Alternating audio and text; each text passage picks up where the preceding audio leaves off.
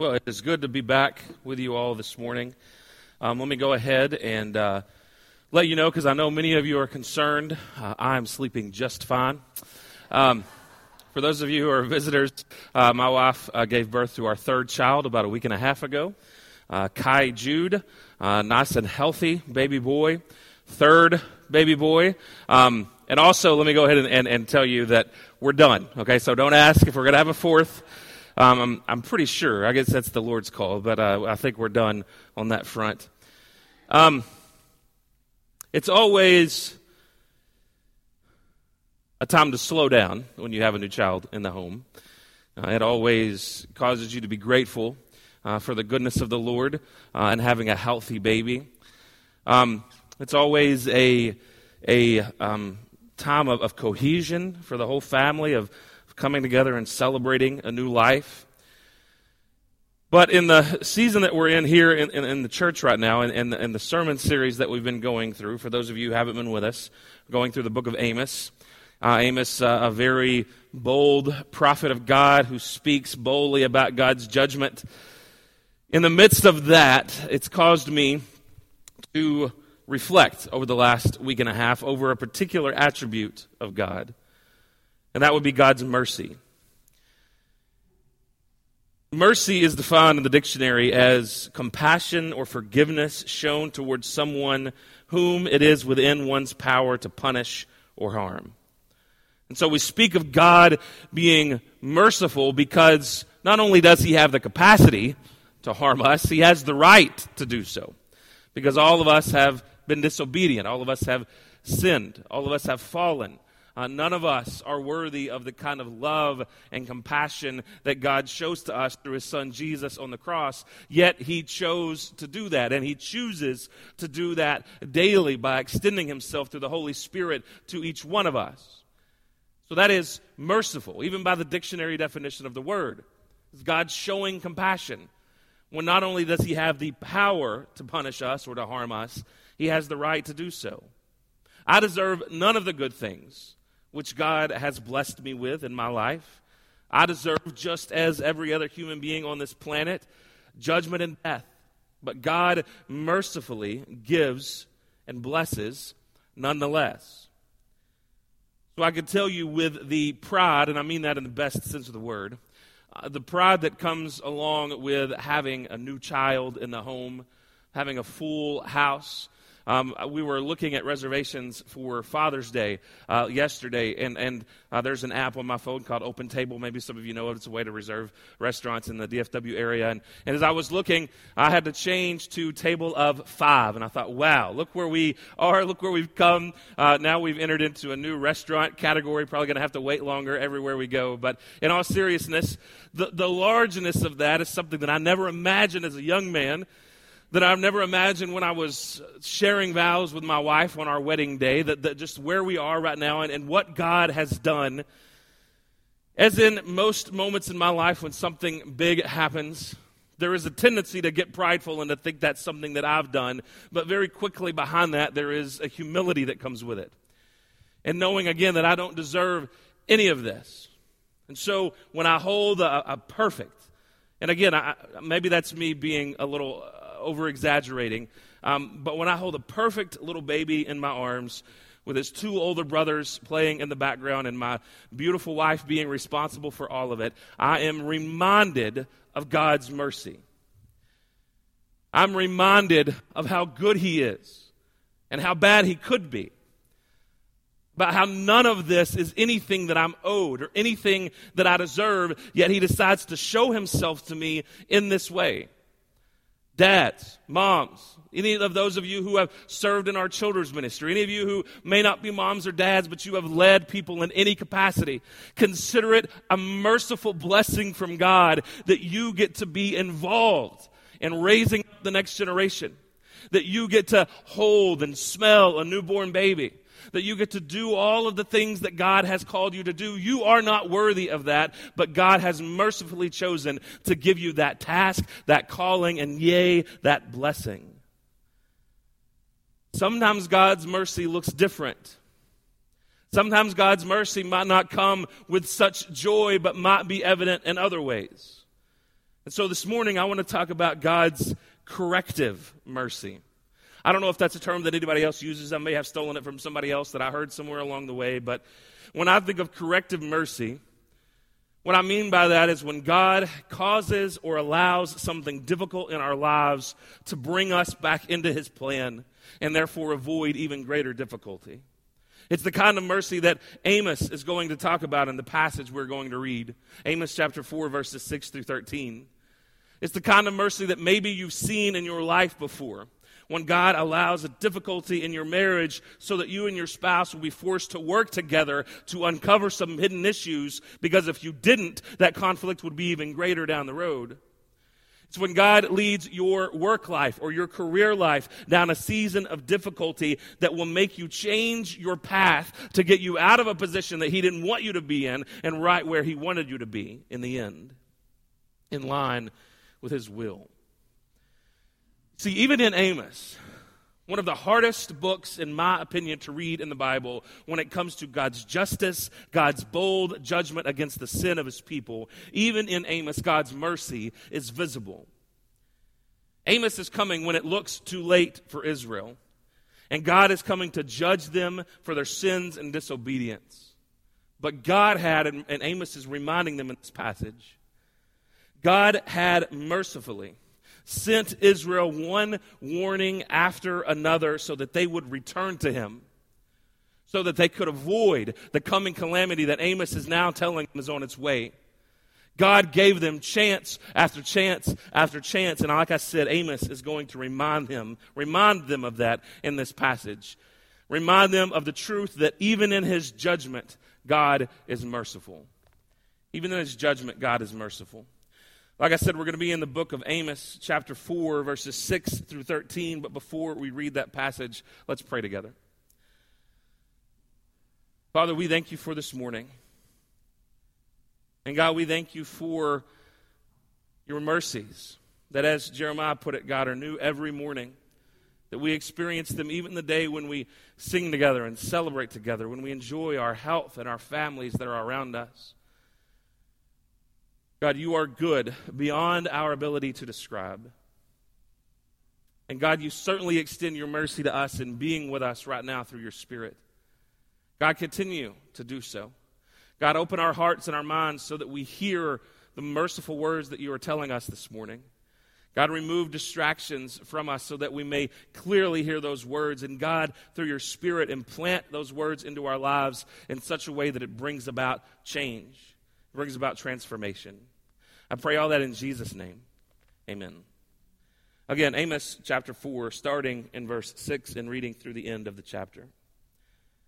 Amos, speaking on behalf of God, says these words: I gave you cleanness of teeth in all your cities and lack of bread in all your places, yet you did not return to me, declares the Lord. I also withheld rain from you where there were yet 3 months to the harvest. I would send rain on one city and no rain on another city. One field would have rain, and the field on which it did not rain would wither. So 2 or 3 cities would wander to another city to drink water and would not be satisfied. Yet you did not return to me, declares the Lord. I struck you with blight and mildew, your many gardens and your vineyards, your fig trees and your olive trees the locust devoured. Yet you did not return to me, declares the Lord. I sent among you a pestilence after the manner of Egypt. I killed your young men with the sword and carried away your horses. And I made the stench of your camp go up into your nostrils. Yet you did not return to me, declares the Lord. I overthrew some of you as when God overthrew Sodom and Gomorrah. And you were as a brand plucked out of the burning. Yet you did not return to me, declares the Lord. Therefore, thus I will do to you, O Israel. Because I will do this to you, prepare to meet your God, O Israel. For behold, he who forms the mountains and creates the wind, and declares to man what is his thought, who makes the morning darkness and treads on the heights of the earth, the Lord, the God of hosts, is his name. Again, Amos speaks of several calamities that had come upon Israel telling Israel that these were chances, these were opportunities to return to the Lord, opportunities that they shunned. He starts in verse 6 by saying that God had brought famine to Israel. Cleanness of teeth, that's a metaphor for famine. No food. If you're never eating, of course your teeth are going to get cleaner. There, hence the metaphor. No food was in the camp. Yet in spite of the famine, Israel did not return to the Lord. In verses 7 and 8, Amos talks about a severe drought that God allowed to come on the land. So severe even was its timing with this drought. Amos says that when there were yet 3 months to come for the harvest, for the farmer, this was the worst possible time for it not to rain. When the crops needed to be soaking up the rain and the nutrients within them, no rain was given, so certainly the crops would also fail.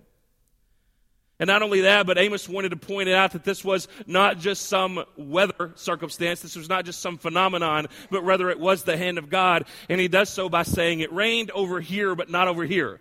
It rained in one city, but not in another. It rained on one field, but not on another. If it was just some general weather pattern, it would have been widespread. But since it was one place and not another, you could see the hand of God showing that he was withholding that rain.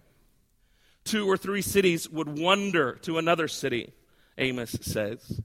The Hebrew word behind that word wander is a lot like stagger or stumble or trip. Imagine someone who is under the influence. The way that they would stagger from one place to another. The thirst was so intense that it was causing their faculties to fail. They would wander from one place to another seeking water, yet there was none to be found. But in spite of the drought, Israel did not return to its Lord. God caused their crops to fail with blight and mildew in verse 9, a sickness in the crop. Locusts devoured their fig and olive trees. Yet again, in spite of the crop failure, Israel did not return. In verse 10, Amos speaks of plague and war, pestilence, likely some sort of plague similar to what God had done in Egypt. That causes us to pause for just a second. God is judging Israel just as he did Egypt. This ought to have been a sign for the people of Israel to how far they had fallen. Egypt, the great enemy of the Old Testament, they were being seen in the same light. The great enemy of the beginning of the Old Testament, of the book of Exodus. They were being seen and treated in the same light as this enemy, Egypt, had been. God's goal in plaguing Egypt was not to simply punish Egypt, but to cause Egypt to do his will and to let the Hebrew people go. Similarly, God is not punishing Israel because he desires to cause pain to his people, but because he desires to cause repentance for them to return. Yet, just like Egypt, their hearts were hardened and they did not hear what God had to say. Even in his judgment, God is merciful. But Israel refused to hear that mercy. God takes out Israel's young men and their homes with the sword of war. The death in Israel through both the plagues, the pestilence, and the war was so great that the stench of death was unavoidable. It said that your camp went up into your nostrils. It was so overpowering, so overcoming what was happening around them. Yet none of them, or at least no large group of them, decided maybe we should return to the Lord. No, they kept down their path away from him. In spite of the plague and war, Israel did not return to the Lord. And then finally, he talks about a great disaster. A great disaster brought upon some of them that was similar to the disaster brought upon Sodom and Gomorrah. Whether through earthquake or some other natural cause or supernatural cause, God had destroyed cities so decisively that he used Sodom and Gomorrah as a comparison. And Israel, as a whole, briefly, or barely, I should say, made it out alive. The metaphor that Amos uses is a brand plucked from the burning. Israel survived, but they were singed. They came out smelling like smoke, with the edges of their garments still glowing because they had just barely escaped the fire. They had made it out alive, but they did so barely. Again, this should have been a great cause to pause for Israel. This should have been a reminder to stop and take stock and make sure that they were following after God, yet they did not do that. The great evangelist and founder of Methodism, John Wesley, referred to himself as a brand plucked from the burning. I would imagine that he borrowed it from this passage. I don't know if many of you know the story of John Wesley, but he was a member of a large family. I think they had 5 kids. I could be wrong on that number, but I know that he was one of the youngest. And when he was 5 years old, his family home burned to the ground. And he tells the story, or the story is recounted of a sister of his waking up in the middle of the night with stuff falling on her bed from the ceiling above her, a flame, woke up the whole house. The dad started getting everybody out. They got most of everybody out. They got the smallest children, one of John's younger siblings, out of a crib and ran. And the nanny or someone told John to follow her, and he didn't because he was too afraid. He stayed in the room. And so they all got out, and people remember John's dad deciding or assuming that his son was about to perish and praying for mercy, praying for God to show his mercy to young John Wesley. And John recounts it, that he remembers suddenly becoming aware of what was going on and looking for a way out, and finally he found a window. And the window was so close to the ground that several men actually stood because they couldn't find a ladder. Excuse me. They stood on each other's shoulders. And they brought this 5-year-old boy out of the fire. And so he referred to himself, his mother actually started it, but he referred to himself throughout his ministry, and especially toward the end of his life, as a brand plucked from the burning. Now, he meant it literally, that someone actually rescued him from a fire, but he also meant it spiritually and metaphorically, that all of us are in this light. All of us should be seen in this light, that again, we all deserve death. We all deserve God's ultimate judgment. Yet God spares us from that if we accept and follow after and believe in his Son, Jesus Christ. But we don't make it by our own power. We don't make it by our own goodness, by the fact that we deserve it. No, we make it simply by the sacrifice of Jesus Christ, and without him, we would be left in the fire. And so the sacrifice of Jesus, we are plucked up out of the burning, and God mercifully saves us. It's a great way to see the gospel and leave it to somebody like John Wesley to present it in that way. But of course, even he was borrowing from Scripture. A brand plucked from the burning. But in spite of this narrow escape that should have caused Israel to do exactly what the Wesley family did, which was to turn to the Lord, in spite of this, Israel did not return. There's a couple questions that might come up at this point in the passage. One might be, especially in our day, why would God do this? It seems mean to inflict pain just to teach a lesson. Let me ask parents in the room, why do you discipline your children? Are you not, whatever manner you use to discipline them, whether spanking or timeouts or anything else, are you not inflicting pain on them? Why do you do that? Because you enjoy it? I thought that when I was a kid. I thought that my parents somehow, that there was some weird thing in their head where they enjoy that. I never believed, and my dad gave it to me a couple of times, the whole, this is going to hurt me more than it hurts you passage. It's like, yeah, right, you bend over. Right? That's what I was thinking in my head. There's no truth to that. But as a father, I know that to be the case. I know that when you're in a loving relationship with a child, that there is no joy in inflicting discipline. There is no joy in inflicting pain. But that's what we do as parents, because we love our children, and we want to lead them, to steer them away from greater pain down the road. Why do we call jails and prisons correctional facilities in our country? Now, we can get into a whole debate about whether or not our justice system is adequate or whether or not it does its job, but the intended job is to correct in most cases, other than people who are sentenced to life in prison or to death because they are a menace to society. Most people who go through the prison system are there in hopes that their behavior will be corrected. Again, we can debate whether or not that happens, but that's the hope. Right? That we allow people to be disciplined. We allow people to have pain inflicted upon them in hope that they will avoid greater pain down the road. Let me assure you, both here in the book of Amos as well as in your life, when God allows you to go through pain, this does not bring God joy. This is not something he delights in. He is not, as many people in our day have tried to paint him to be, a kid with a magnifying glass burning up a bunch of little ants. That is not a picture of God that jives at all with the picture of Scripture. What we have in the picture of Scripture, the picture of God that we have in Scripture, is a Father who comes lovingly, trying to correct, trying to purify us. God is a refining fire. He is inflicting pain when necessary in order to bring about change, in order to avoid even greater pain down the road. The Father disciplines to lead us down his path and away from greater pain. Even in his judgment, God is merciful. So what might God be causing or allowing us to go through today as an urging to return to him?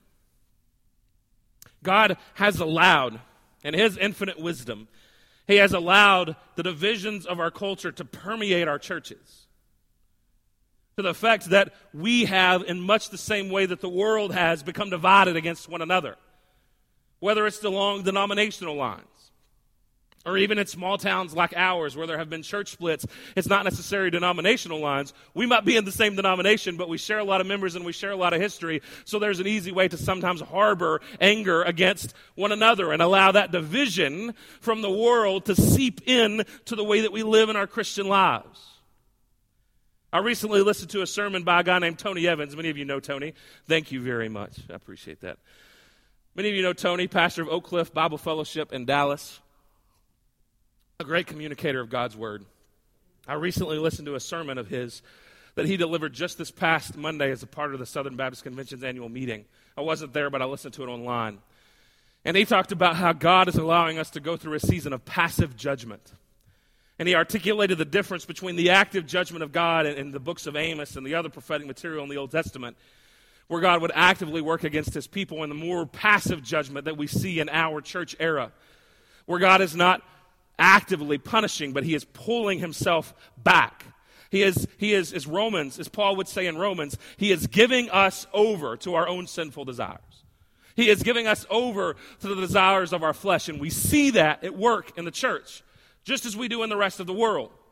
We see race divided against race. We see generation divided against generation. We see gender divided against gender. We see all of these things going on in both the world and the church.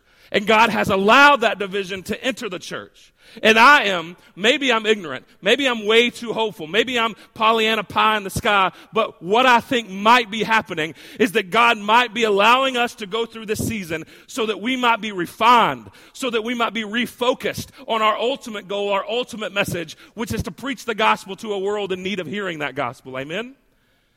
That perhaps God is allowing us to go through this pain so that this pain might refine us.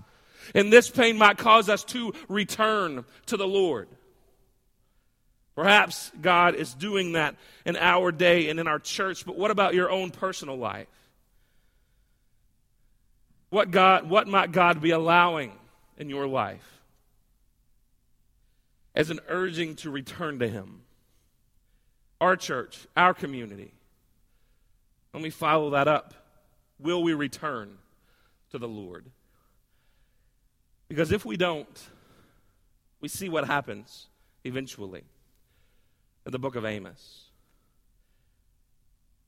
Amos goes from reminding Israel of God's mercy and how many chances he gave them, how many times he warned them, essentially trying to get them to turn back, to repent and follow him instead of their own selfish desires.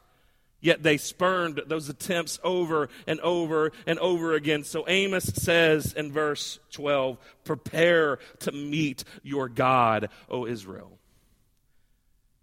You don't want to return to him. He's coming for you, whether you like it or not. So get ready. And then Amos decides to remind the people who this God is. He's the one who forms the mountains, who creates the wind, who declares to man our thoughts, who makes the morning darkness and treads on the heights of the earth. The Lord, the God of hosts, which is the God of angel armies. This is his name, says Amos. This is the God that you've ignored. This is the God who loved you enough to give you chance after chance after chance. But now, Israel, it's too late. You've tested him far too often. And now he is coming in judgment. You know, this was God's plan all along, or this was his method all along. When I say plan, I don't mean necessarily Israel turning away, but I mean his way of bringing Israel back. Back in Deuteronomy chapter 4, verses 29 through 31, the word says this. And just to give you a little context, God is talking right before this passage about spreading Israel, about sending them out of their land, spreading them apart from one another and leaving them in that state of judgment. And he says this starting in verse 29 of Deuteronomy 4. But from there you will seek the Lord your God and you will find him, if you search after him with all your heart and all your soul. When you are in tribulation and all these things come upon you in the latter days, you will return to the Lord your God and obey his voice. For the Lord your God is a merciful God. He will not leave you or destroy you or forget the covenant with your fathers that he swore to them. This was God's plan, that when you turn away, tribulation will come, and that will be the reminder to come home, to come back. I don't know if any of you have ever been in a season of rebellion against your parents. I think all of us experience that to some degree, some varying degrees, some a little bit of rebellion, some a lot of rebellion, whatever that might have looked like in your life. Go back to that time and think about that moment that you finally became aware, hey, mom and dad might have known what they were talking about. Maybe they were on to something in the correction and the guidance that they were giving me, and I missed it. I just want to come back. I'm reminded of the prodigal son when he finally falls to the very bottom and he is feeding pigs in a trough and he is wishing that he could eat their food, and he wants to go back home, not to be his father's son, but just to be his servant. He longs to be back and he just wants to go home. When God allows us to go through difficulty, sometimes it is for that reason, so that we will be reminded of what we have stepped away from, so that we will be reminded of just where we get ourselves when we go out on our own. Israel had been invited to return over and over again, yet they decided not to. And so God judged them. And when I say God judged them, even that is an understatement. Those of you who know the story of Israel, you know what happened. You know that a foreign power came and decimated them, led them out of their promised land, away from their home, and in many ways away from their God. That was by their own choosing, but that's what happened. But Deuteronomy tells us a truth about God, a truth that remained even while the Israelites, and eventually those in Judah as well, were in captivity, that God will not leave you. God will not forget the promises that he has made to always be with us. Even God's judgment is an act of mercy. And as long as you are breathing and on this side of eternity, it is never too late to return to him. God uses pain to help us avoid even greater pain or even complete destruction. C.S. Lewis puts it this way in his famous book, The Problem of Pain. We can't ignore even pleasure, but pain insists on being attended to. God whispers to us in our pleasures, speaks in our conscience, but shouts in our pains. It is his megaphone to rouse a deaf world. So when we feel pain, stop and listen. And let me give you a quick disclaimer, if you will. I'm not saying that any pain in your life is the judgment of God. I'm not saying that at all. Nor am I saying that the pain in somebody else's life is God's judgment upon them. What I will absolutely say is that it's none of your business to decide whether their pain is God's judgment or not. That's between them and God. But what I am encouraging you to do is that when you're in pain, whether that's God's judgment or not, I have a good idea that returning to the Lord is a good idea. That going and clinging to God in the midst of your pain, whether it's something that He's caused or whether it's just the fact of living in a fallen world, whether that sickness is just because you were around somebody else who was sick or it's God trying to show you something, either way, let it be an impetus for you to return to the Lord, for you to cling to Him, for you to beg for His mercy and for Him to restore you once again, to restore you in His method, in His way, according to His plan and not your own.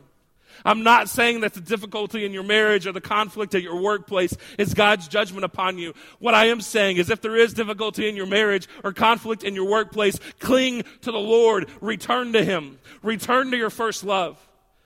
And I would say that to us as a church, and I mean the church in our world today. When we see failing numbers, when we see people walking away from not just our faith, but faith completely and going to a faithless life, when we see people walking away from the church and the numbers of baptism in our denomination and the numbers of attendance in our denomination falling every single year, let us not think, oh yeah, that's God absolutely judging us, but may that be in our mind and let it remind us, let it cause us to go to God, to return to Him, to worship Him in spirit and in truth, to remind ourselves that He is our first love. He is the reason why we exist, and we ought to give everything we have to this God who was merciful enough to save our wretched souls and to make us a part of His plan to save the rest of the wretched souls in this planet.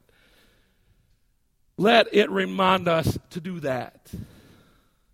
Because even if you are being judged by God, guess what? He's doing that because He loves you. He's doing that because He wants you to come back to Him. I cannot, this past week and a half, I cannot get over how much God loves me. I cannot put into words the way that I have felt His love in my family, in my home. I cannot get over what He has done. And I cannot help be reminded of the times in my life where I have faced difficulty, where I've seen conflict in my life, in my relationships, or in churches that I have led, and be reminded that even then, God was loving me just as powerfully as He is while I'm holding a newborn child. If God is doing it, it is done in love, even if it's judgment, because God's mercy is infinite. Think of all the blessings in your life. Think of all the times that God has steered you away from spiraling out of control. God's mercy is infinite. You cannot exhaust it. But our opportunity to receive that mercy has an expiration date. Eventually, enough is enough. We all run out of chances. This stops beating, and our time of judgment comes. And we don't know when that moment is coming. Not for our individual selves, not for our nation, not for the church. Let it not be said of us. Let it not be said of the people of First Baptist Church Grandview. Let it not be said of the Christian generation in America in 2018.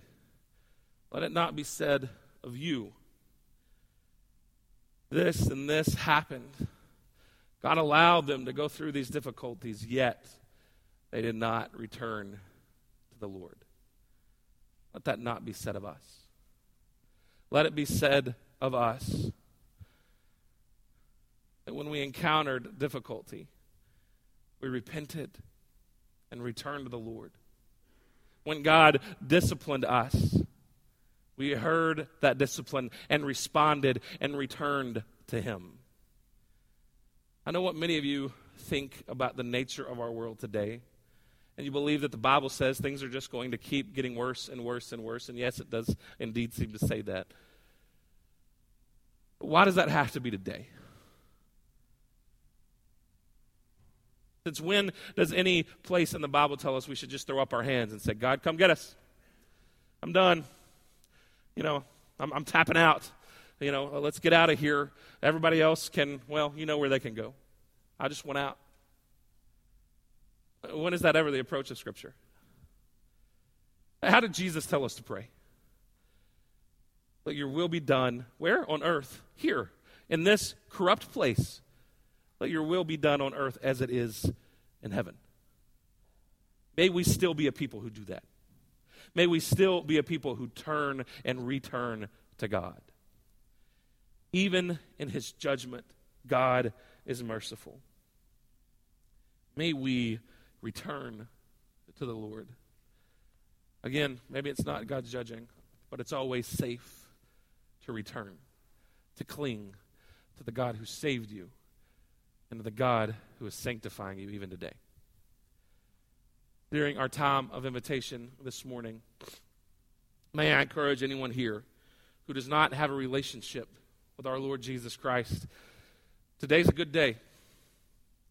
I can tell you what that means for you, what that looks like. I can tell you about how much God loves you and that he sent his son Jesus for you and that he wants to have a relationship with you both now and for eternity. And if you want to know what that looks like, I would love to talk to you during our time of invitation, or if you would rather come talk to me after the service, I'll be hanging out. You can come talk to me then. And for everyone here who has a saving relationship with the Lord, may it not be said of us, yet they did not return to the Lord. May it be said that we heard, we repented, and we followed and clung to the one true God. May that be what we are known for. And perhaps now is the time for you to do just that, to return to the God who gives you chance after chance, mercy after mercy, because he loves you. Be with God in these moments. Let's stand together. I'm going to pray. Bill and Lynn are going to lead us in a song of invitation, and you move in whatever way God is calling you to. The altar is open. I'm down here to pray for whatever. Father, again, we thank you for your mercy. God, we thank you for today. God, if there's anybody here who doesn't know you, Lord, may you call them to you this morning. And God, for all your children gathered here, God, may you show us where you're moving in our lives and the ways that you're calling us to return. I pray that in Jesus' name. Amen.